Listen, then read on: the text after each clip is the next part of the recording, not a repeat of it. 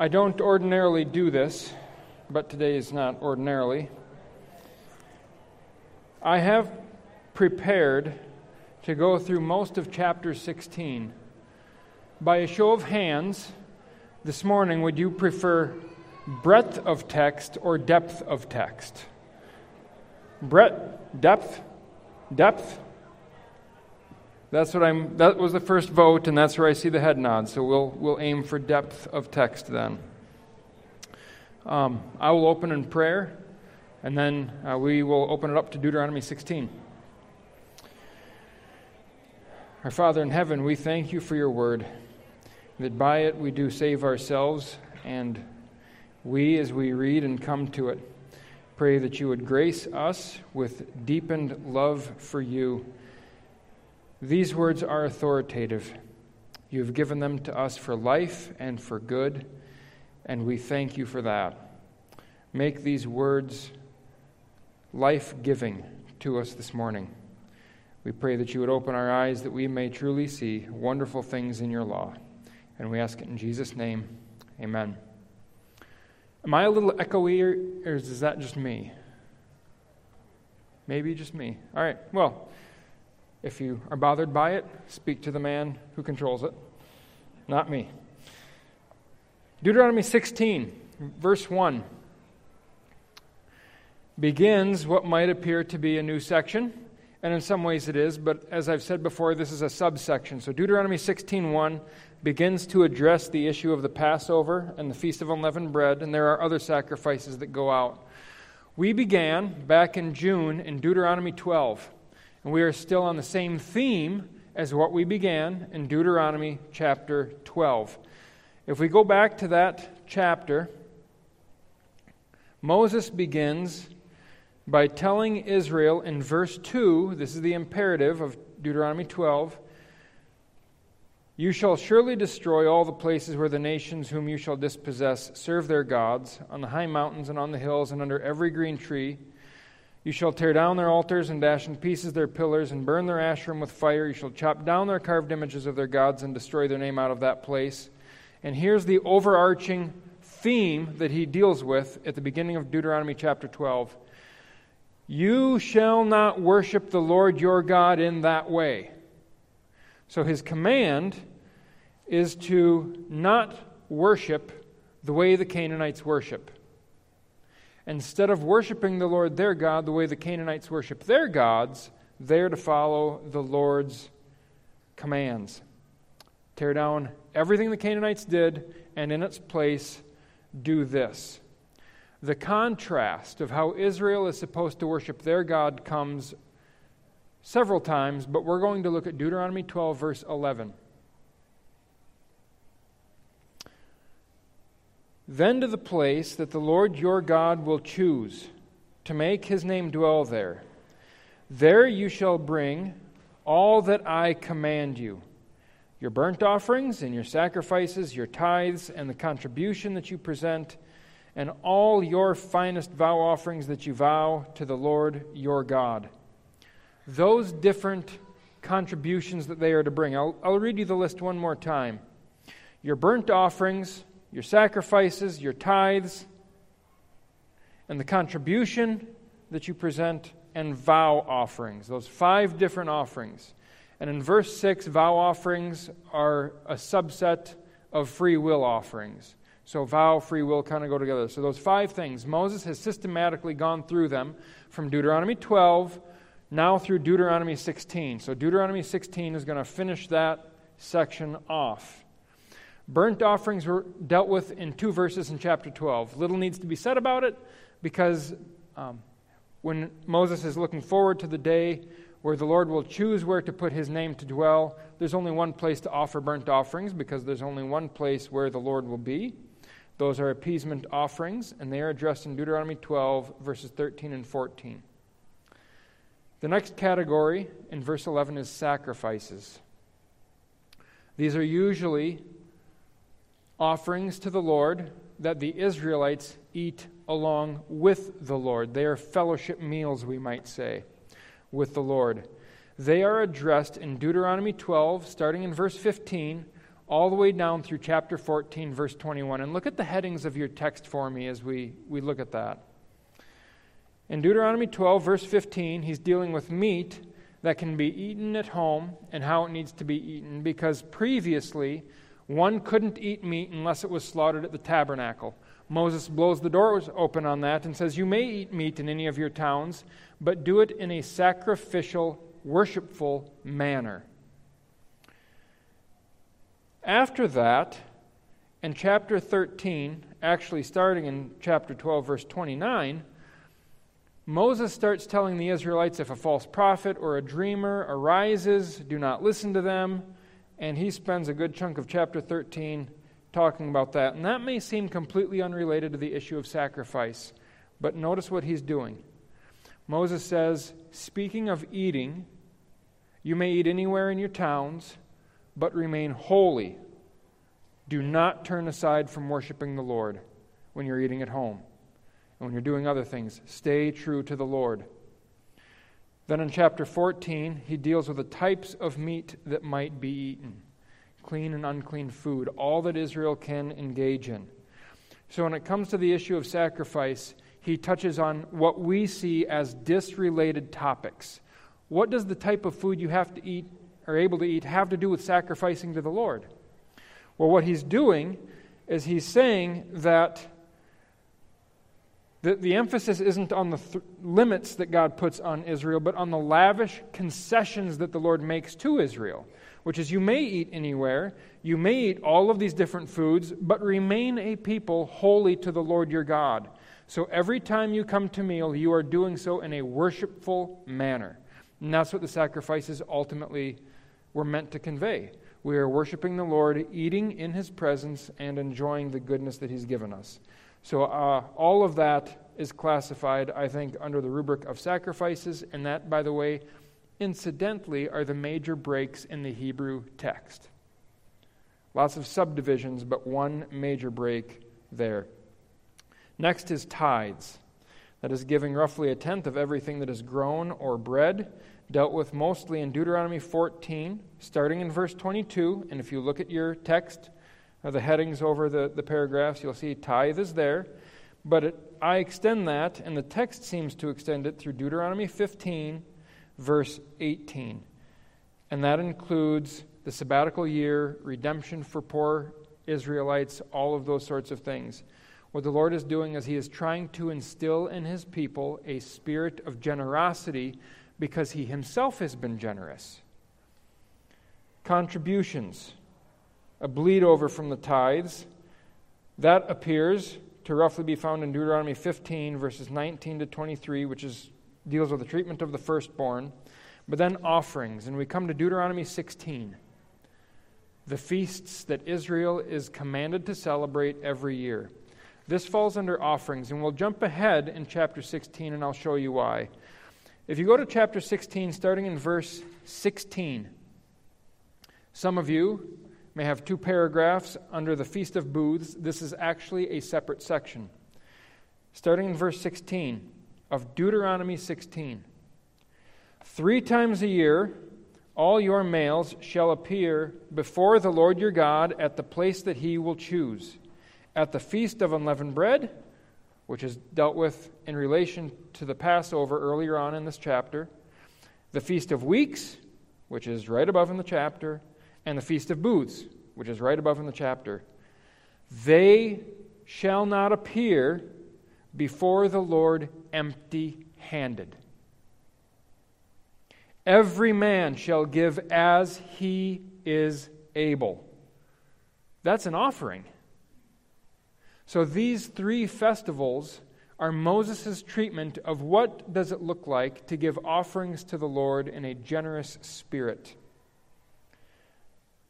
Every man shall give as he is able, according to the blessing of the Lord your God that He has given you. So just like a tithe, it is proportionate to what the Lord gives, so a man gives back. So all of that to say, everything from Deuteronomy 12 to Deuteronomy 16 is under the treatment of formal worship, and particularly not worshiping as the Canaanites do. This is the rubric for Israel's way of worship. And there's a lot that we gain from it as we go through it. I hope you felt that so far, and we'll continue to see it in Deuteronomy 16. I'll pause for just a brief moment. Any thoughts or questions about that broad overview of those chapters? I know it's a lot of material.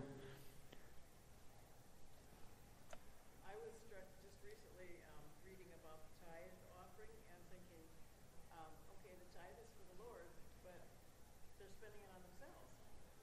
And as I thought about it, I thought, well, maybe this is kind of like Thanksgiving Day. We have a big feast, but we eat it all ourselves, but it still is recognizing the Lord's work. Yes, so Becky brings up that the tithe, Israel is allowed to eat of the tithe they give. She likens it to Thanksgiving, where we are certainly giving thanks to the Lord, but we actually get to indulge in it. What we are going to have here in the next hour is another form of it. What has provided the meal for us is our tithes and contributions, and we are going to be eating part of it. And that's good, because the Lord wants His community to be built up, and that happens by giving gifts so it can happen. Any other thoughts or questions? All right. Deuteronomy 16, starting in verse 1, we will read verses 1 to 8. Observe the month of Abib, and keep the Passover to the Lord your God.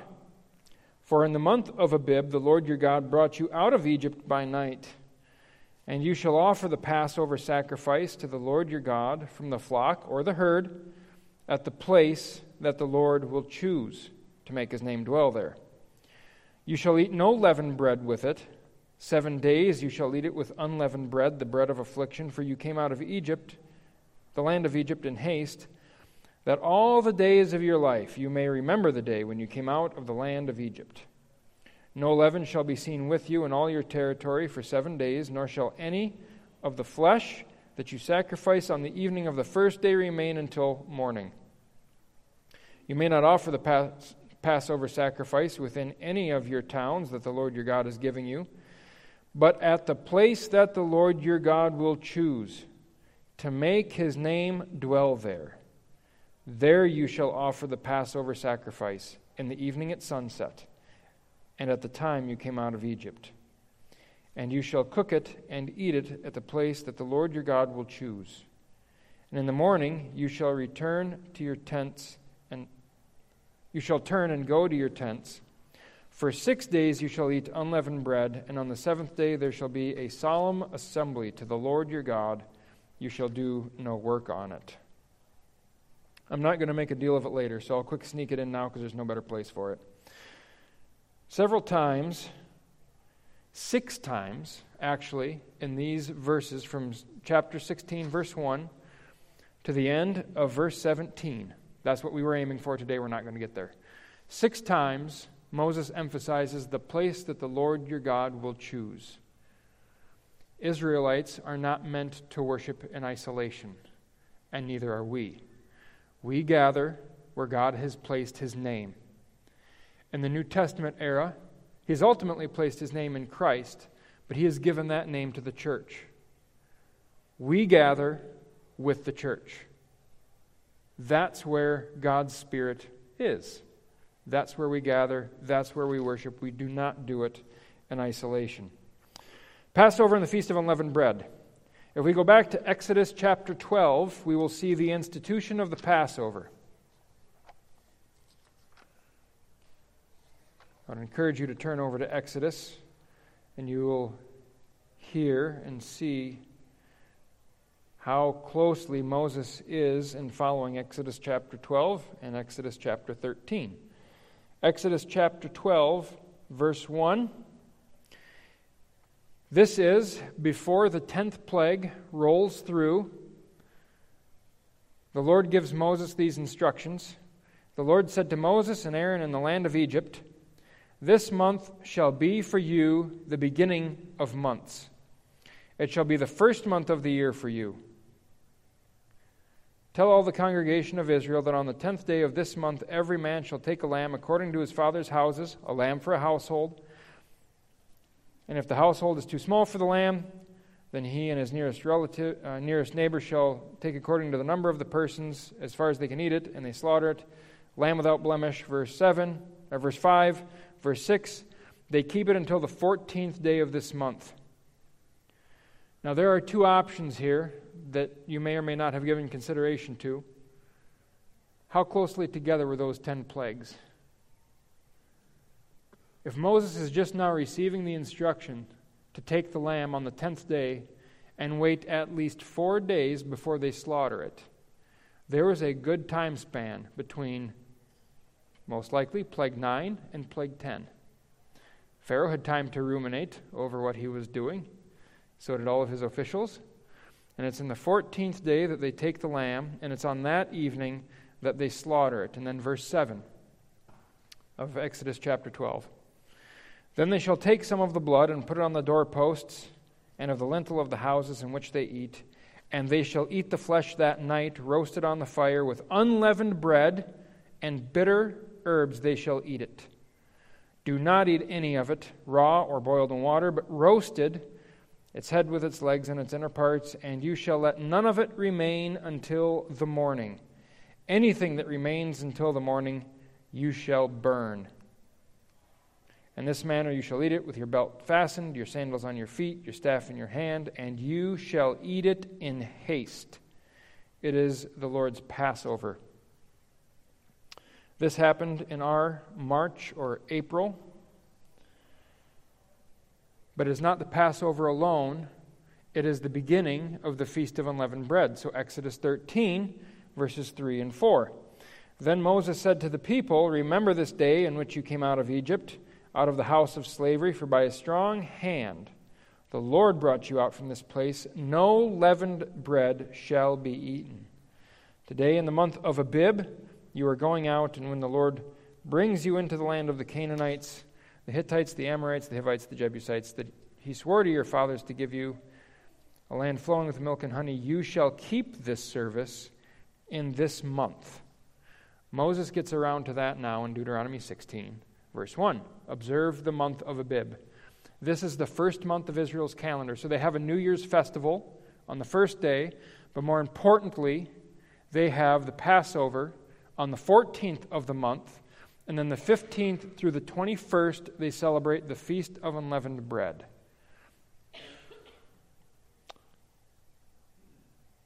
More than anything else, these two celebrated Israel's identity as God's own firstborn. The most important festival in Israel's liturgical calendar was the Passover paired with the Feast of Unleavened Bread. And they often blur together in Scripture, so if you're wondering how many Sabbaths are there, it's tough to tell. Depends on who you're asking. But the most important one was the celebration of Israel's identity as God's people. This is when God slaughtered all the firstborn of Egypt and when he protected the firstborn of his own people. The most important celebration they had was the Passover, followed by the Feast of Unleavened Bread. And they are supposed to reenact this event every single year. They refrain from eating unleavened bread for 7 days, and then on what might be considered the 8th day, they have a solemn assembly. Now, if we're in Deuteronomy 16, run over to verse 7. And you shall cook it and eat it at the place that the Lord your God will choose. So you can imagine everyone being centered around in one tight place around the Lord's sanctuary. And remember, if you are an Israelite in Egypt, you live in the land of Goshen, you'd probably be a pretty tight-knit community. Even that part is reenacted here a little bit as they are tightly bound around the sanctuary. And in the morning you shall turn and go to your tents. Most commentators, who we would call an evangelical persuasion, would say that Israelites travel to Jerusalem, they sacrifice and eat inside the city, and then they return in the morning to go to their tents that are all around the city, and for those 7 days live in their tents, remembering and reliving as a sort their exodus from Egypt. The funny thing is, as we go through this passage, and especially as we look at verse 3, notice the logic. You shall eat no leavened bread with the Passover. 7 days you shall eat it with unleavened bread, the bread of affliction, for you came out of Egypt, the land of Egypt in haste, that all the days of your life you may remember the day when you came out of the land of Egypt. All of these yous are singular. What Moses is saying is, as this generation of any given generation of Israelites celebrate the Passover, followed by the Feast of Unleavened Bread, they are reliving the Exodus event as if they themselves were the ones who came out of the Exodus. So every fresh generation of Israelite every year is reenacting or reliving this event in order that they may remember what the Lord did for them.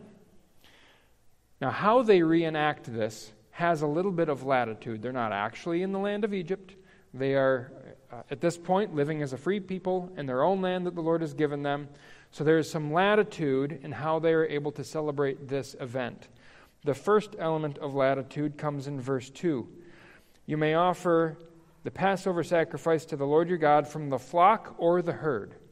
In the original Exodus, it had to be a male lamb without blemish. Now they may take from the flock or from the herd. The reason for that latitude is probably that the lamb was only essential during the Exodus. I would call that as a foreshadowing of Christ himself. But once they are in the land, that is not necessarily the case here, because they are remembering something, and slaughtering a bovine gets the same point across as slaughtering a lamb. You're still doing the same thing. The blood is not applied to anyone or anything. It is a one-time event. What's going on here with the Passover is simply a commemorative act. We do the same sorts of things, though, right? When we reenact the birth of Christ every Christmas, we're not doing anything more other than simply reminding ourselves of what God has done in Christ, but that itself is the spiritual benefit. And that's what Moses is doing here in verse 3. You are doing this that all the days of your life you may remember the day when you came out of the land of Egypt. We're not commanded to celebrate Christmas or Easter or Maundy, Thursday, or any what we would call Christian holiday. But there is strong biblical precedent for doing so. And this right here is that biblical precedent. It is wise to relive and reenact and be reminded of what God has done for us, and so we participate in it. So don't hold Christian holidays lightly. They're not given the weight of commandment, but they are given the precedent of godly wisdom, because God knows we need those reminders of what He has done and who we are. Now, the way they reenact this event also has some important restrictions. For the meat of the Passover sacrifice, just like with the original Exodus event, they have to eat it all that night. It cannot carry over into the morning. Verse 4. No leaven shall be seen with you in all your territory for 7 days, nor shall any of the flesh that you sacrifice on the evening of the first day remain all night until morning. So the sacrifice must all be eaten, and they may not eat leaven either that night or for the following 7 days. Now, throughout Scripture, leaven can never be altered or can never be offered on the Lord's altar. The rationale for that is a little mysterious. It's difficult to tell why, because leaven in itself wasn't a bad thing. In fact, Israelites were commanded to give leavened bread to the priests as part of their due. And so there's nothing inherently bad about leaven in the Old or the New Testament. But there are 2 reasons given why leaven is removed from the Passover and from the Feast of Unleavened Bread. Both again come in verse 3. You shall eat no leavened bread with the Passover. 7 days you shall eat it with unleavened bread. Here's the first rationale. It's called the bread of affliction. It's a great word for our communion wafers, isn't it? Bread of affliction. But it can also be translated bread of humiliation. Israel, in eating no leaven, ought to be reminded of affliction. The diet that they are on for these 7 days, and what Israel especially has during the Passover, remember it was bitter herbs that they ate with unleavened bread and the lamb. It's supposed to remind them of the affliction that they actually endured in Egypt and that God was about to free them from. This is not supposed to be a pleasant reminder. It's supposed to remind them of bad things. Part of the ceremony of the Passover is that Israel will remember their state of humility and their state of affliction under the Egyptians. And part of what we are often reminded of when we come to the Lord's table, which is the transformation of the Passover, is that we're sinful. And it's good to be reminded that we're sinful. Right? New Testament and Old Testament logic is different from the wisdom of the world. Nowhere in the world's wisdom will you be taught it is good to think about how bad you are. Right? Our literature is polluted with forgive yourself, think highly of yourself, you can do it, self-help, self-motivation, all of those things. Nowhere does the world say, realize how bad you are. What the Passover is doing with the bitter herbs and the bread of affliction is instilling in Israelites' minds, you are weak, you are helpless. Someone came to your rescue. Remember that by this diet that you are put on, especially the first night, but then for the following 7 days as well. So they should experience a sense of affliction as they eat that. They are also supposed to eat this in a specific location, and there's a lot more that could be said there that we're going to pass right over. The location is emphasized twice positively and once negatively. We will look just at verse 5. You may not offer the Passover sacrifice within any of your towns that the Lord your God is giving you. That's the negative. But then positive, verse 6. But at the place that the Lord your God will choose to make his name dwell in it, there you shall offer the Passover sacrifice at sunset at the time you came out of Egypt. The reason they do this is so that they will remember the Passover sacrifice all the days of their lives. And part of the second element of the unleavened bread, first is it's called the bread of affliction. The second is that they left Egypt in haste. That again is in verse 3, for you came out of the land of Egypt in haste. So all of this is to be done even where they celebrate it. Slaughter, by the sanctuary, turn, go to your tents, stay in your tents 7 days, and eat unleavened bread, remembering how hurried you were in leaving the land of Egypt. So all of those things come together, and the main emphasis here is to remember how weak they are and how great a salvation their God worked for them. Because we're aiming for depth instead of breadth here, I will now make the New Testament crossover. Jesus celebrated the Passover in the New Testament with his disciples. He became the Passover sacrifice. We commemorate that now not annually, but as often as we feel the freedom to, right? So of the three festivals here, the Passover and Feast of Unleavened Bread, melded together in many texts in the Old Testament, the Feast of Weeks and the Feast of Booths, there's only one that the Christians actually celebrate with little disconnect from the Old Testament, and that is the Passover. We don't celebrate the Feast of Unleavened Bread, but the Passover is transformed with Christ as our protective blood, while God's wrath is poured out on the enemies of his people. One thing worth noting, Paschal, you've heard the word Paschal before, the Paschal sacrifice. The word Paschal is often believed to be God passing over his people, right? You might think that's why it's called Passover. God passed over his people and slaughtered the firstborn of the Egyptians. It actually means protect. So the destroyer goes through the Egyptians' land, and by the Paschal sacrifice, the people of Israel are protected from that destroyer rather than exposed to him. So the Passover is a protective covering not a sign that the Lord then passes over, leaving the people alone. Christ's blood doesn't allow God to leave us alone. It actually protects us from the wrath of God that is being experienced all around us now, and then who knows what it's like in eternity because we're not there. But what we do know is that we will understand what is happening to those who are receiving the outpoured wrath of God.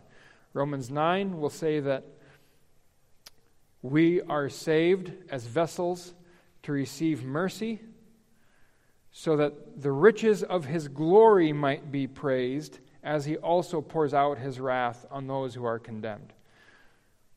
Christ's blood protects us who are weak and impotent and sinful. We celebrate that at communion.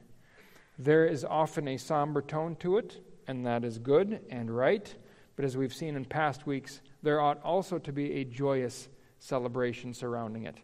And the Feast of Unleavened Bread is exactly that. It's the Feast of Unleavened Bread. In Hebrew, this word almost always has a connotation of celebration. So even while they're eating the bread of affliction, they are rejoicing for 7 days, remembering what the Lord has done. Last day, Deuteronomy 16, verse 8, "For 6 days you shall eat the unleavened bread, and on the 7th day," that would be the 21st, so 14 to 22 to 21 is actually 8 days. So this is fun. The Feast of Unleavened Bread has a Sabbath before and a Sabbath after. It's bracketed by Sabbaths. The last one is a solemn assembly to the Lord your God, do no work. And so as they celebrate that, they depart with a regular Sabbath there and with a spirit of joy that they are God's people indeed.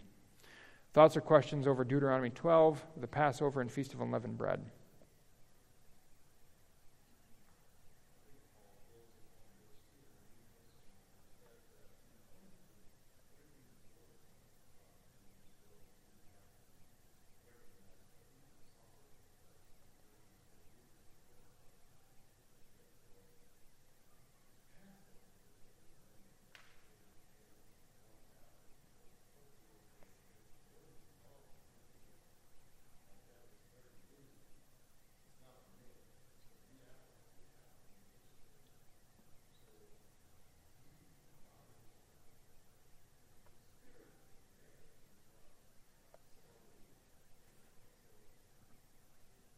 Yeah, and it's easy to confuse these things with a myth, but let's not do it. Very good. Anything else? All right. Feast of Weeks. You shall count, verse 9, you shall count 7 weeks, 49 days. This is Pentecost, the Feast of Weeks. Begin to count the 7 weeks from the time the sickle is first put to the standing grain. This is called the early harvest. One thing to notice is that Israel's liturgical calendar or religious calendar is also related to its agricultural seasons. So their seasons are a little bit different than ours, but we can have one close association.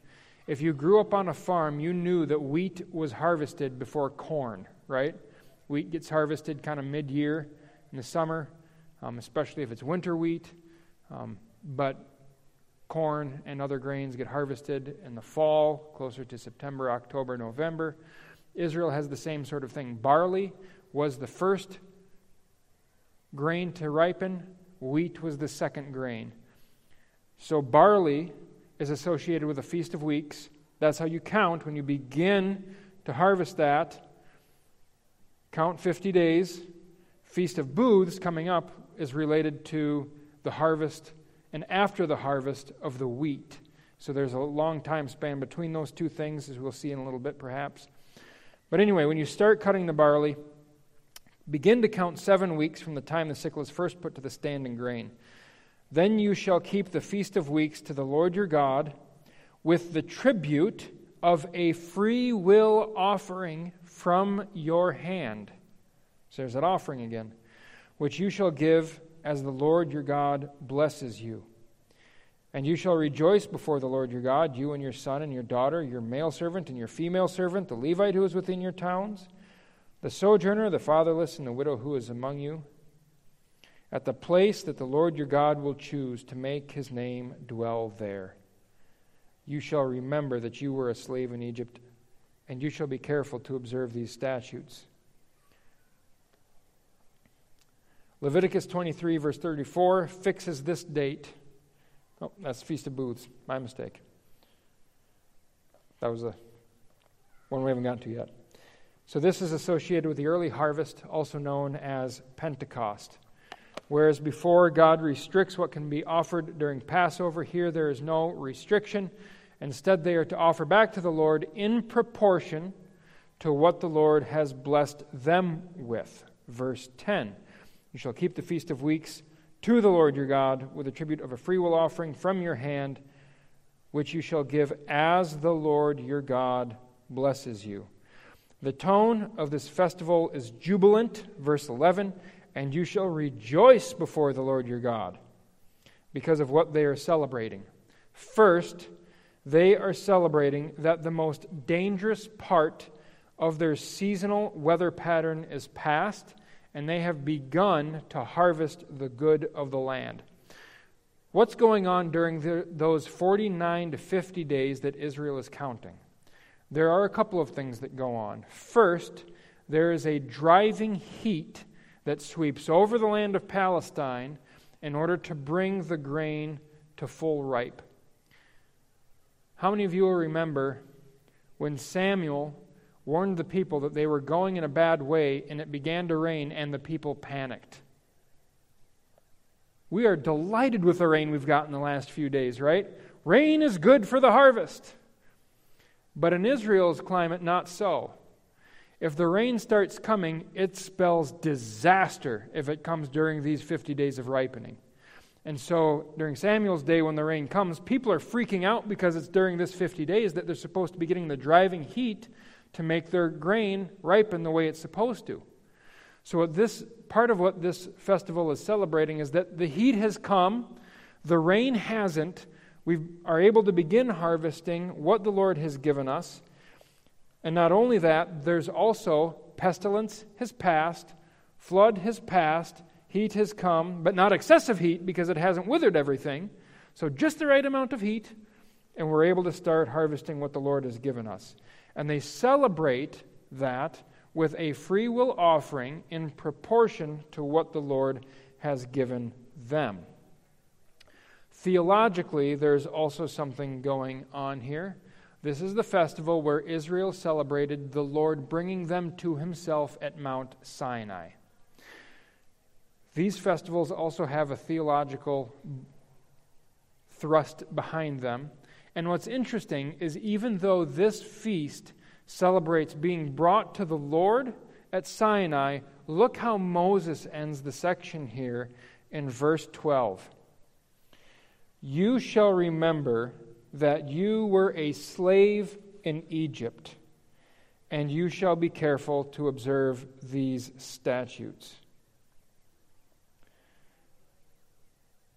So the celebration begins with an agricultural reason. It ends with a theological reason. Not that they were at Sinai, but the contrast to that they were slaves in the land of Egypt. And what in the world does that have to do with what's going on in the Feast of Weeks? Well, I think it's this. Jump up to verse 11. You shall rejoice before the Lord your God. Who is to rejoice? You and your son and your daughter, your male servant and your female servant, the Levite who is within your towns, the sojourner, the fatherless, and the widow who are among you. Israel was a slave in Egypt, felt oppression, was brought out by the Lord and brought to himself at Sinai. What a contrast, and what a reason to rejoice. We were slaves, but now we're not. The Lord invited us and provided for us as we came to Mount Sinai. What Israel is doing here, this is the longest, verse 11 is the longest list of those who are supposed to be brought along to the feasts that Israelites, males, are supposed to attend. It's required that the males attend. 3 times a year, you will come and worship before the Lord at the place He chooses to put His name. The men are supposed to do that. But here in verse 11, the invitation that those men are supposed to extend to those around them incorporates absolutely everybody. Who is supposed to celebrate that the Lord brought them to Sinai? Everyone! And why is that? Because the Lord brought Israelites to Sinai so that they might be a nation of priests. The blessing of Abraham is supposed to go to all nations. And what's interesting is in this list, the sojourner is included. That's not an ethnic Israelite. That is someone else who happens to live in the land. Whether or not they are a Yahweh worshiper, bring them along. Bring along the Levite who has no means and has nothing to offer. Bring along the widow who would otherwise be left celebrating at home alone. Bring along the orphan who has no parents to rejoice before the Lord his God. Bring them all along and have them worship here just as you yourselves worship. So in God's provision, this is a celebration of the provision for Israelites and those Israelites who have land, but it goes far beyond that to incorporate everyone else. And so the general command, then at the end of verse 12, be careful to observe these statutes, includes not only the fact of celebrating the Feast of Weeks, it also includes the command of bring others along with you. Don't keep the joy to yourself, let it spread. But then that is amplified as we go to the Feast of Booths. Any thoughts or questions over the Feast of Weeks?